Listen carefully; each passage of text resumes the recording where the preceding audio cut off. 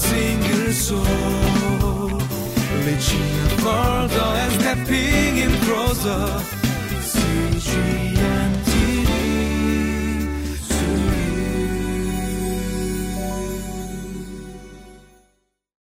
Welcome to Living Life.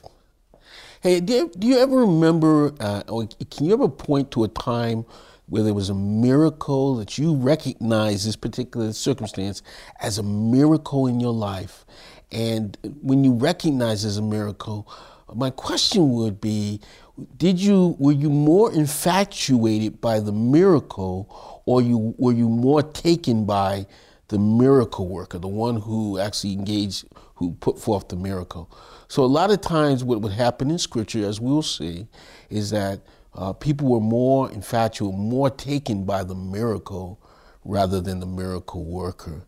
So as we read this passage, I just pray that you will become more taken, more excited about the miracle worker. So let's take a look at the passage.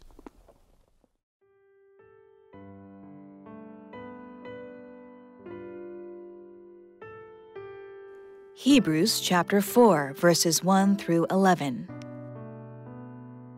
Therefore, since the promise of entering his rest still stands, let us be careful that none of you be found to have fallen short of it. For we also have had the good news proclaimed to us, just as they did, but the message they heard was of no value to them, because they did not share the faith of those who obeyed. Now we who have believed enter that rest, just as God has said, "So I declared on oath in my anger, they shall never enter my rest." And yet his works have been finished since the creation of the world.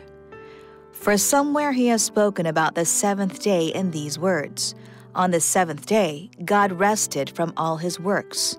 And again in the passage above he says, "They shall never enter my rest."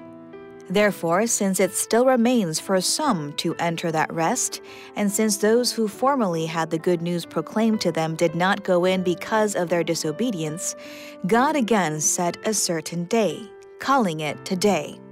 This he did when a long time later he spoke through David, as in the passage already quoted, "Today, if you hear his voice, do not harden your hearts." For if Joshua had given them rest, God would not have spoken later about another day. There remains then a Sabbath rest for the people of God. For anyone who enters God's rest also rests from their works, just as God did from his. Let us therefore make every effort to enter that rest, so that no one will perish by following their example of disobedience. Welcome back to Living Life. You know, as we look at this passage, we can't help but think about the miracle worker. We can't help think about God. We can't help think about the Son, Jesus Christ, who performed miracles to authenticate his ministry. Because sometimes people will look at the miracle and not the miracle worker. But the hope is always that when you see a miracle, you will be drawn and focused in on the miracle worker. But that didn't always happen. In this particular case, with these scriptures, we see that God had allowed the Israelites to cross the Red Sea on dry ground. He stood up the Jordan River, and people saw that miracle as well. When the people were hungry, he brought forth quail so they would have meat. And then he also rained down from heaven manna so they could eat bread. Also, he caused water to flow from a rock so that people would have water. God was providing for all the needs of the people, and he was doing it in a miraculous way so they can see right before him that this was God. He was doing things that nobody could do except they be God. Now, the question is did they turn to God when they saw the miracles? Did they focus and fix their eyes on God? Did they follow him in a way where they would follow no one else after seeing the miracles? No, not always. When Lazarus was raised from the dead, some people didn't believe, and some people actually used that as an opportunity to try to plot against Jesus. When all of the miracles that God did in the Old Testament, did the people just believe and follow him without any reservation? No. There was those who were rabble and actually tried to get others to follow them, to turn them away from following God. However, what in this particular passage, what's being said is the writer of Hebrews is telling us the promise of God to enter his rest still stands. God has showed us in many different ways himself through all of those miracles. But the one way that I believe, and I think the writer of Hebrews is saying, the greatest miracle is a transformed life, a life which is completely changed, not because they saw all of the great miracles of God, but because they heard the word of truth, because they heard the gospel. The writer of Hebrews is telling us is that the gospel was preached even to the Israelites in that generation. When we think about the good news, we only think about the gospel, the good news being preached in today's generation. But the writer of Hebrews saying the gospel, the good news was preached even to us.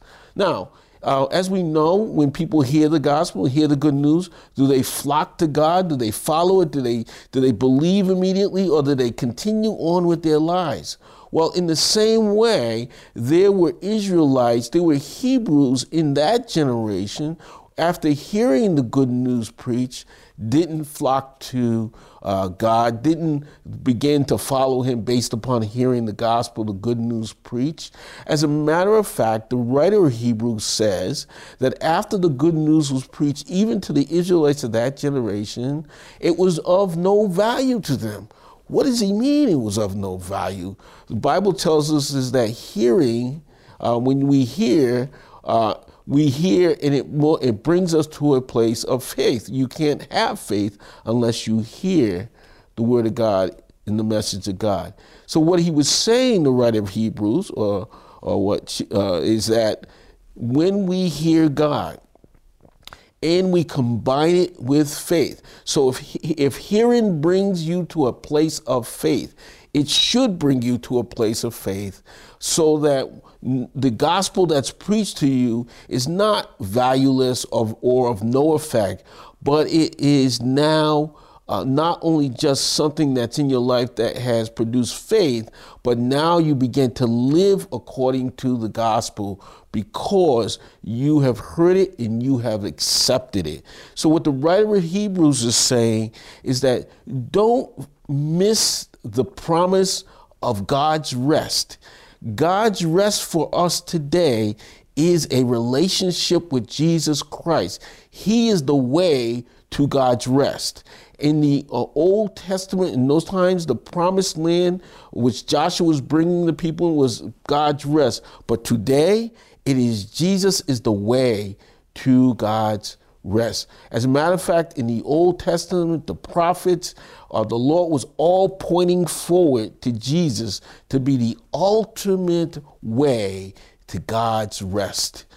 Don't miss it. When the gospel is preached to you, when you hear the good news, I pray that you will combine it with faith so you will come to know not just the miracles of God, but you will come to know the miracle worker himself.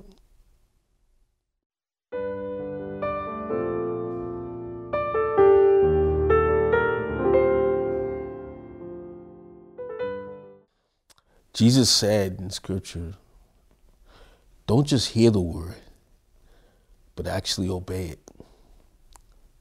Accept it and do what it says. As you hear the gospel preached to you, the good news of Jesus Christ coming and dying and being buried and shedding his blood for you, for your forgiveness, for the forgiveness of your sins, and being raised on the third day so that you might have new life. I pray that hearing that gospel, you will accept it, you will obey it, and you will begin to walk in life and in truth. Let's pray. Lord, we thank you for this time, this opportunity to be in your presence. We thank you for the wonderful gospel that the writer of Hebrews says was the good news was preached even to them. And I pray today when that gospel goes forth, that those who hear it will combine it with faith, saving faith, and come to know the one who is the author of that gospel. It's in Jesus' name we pray. Amen. For a single soul, reaching further and stepping in closer.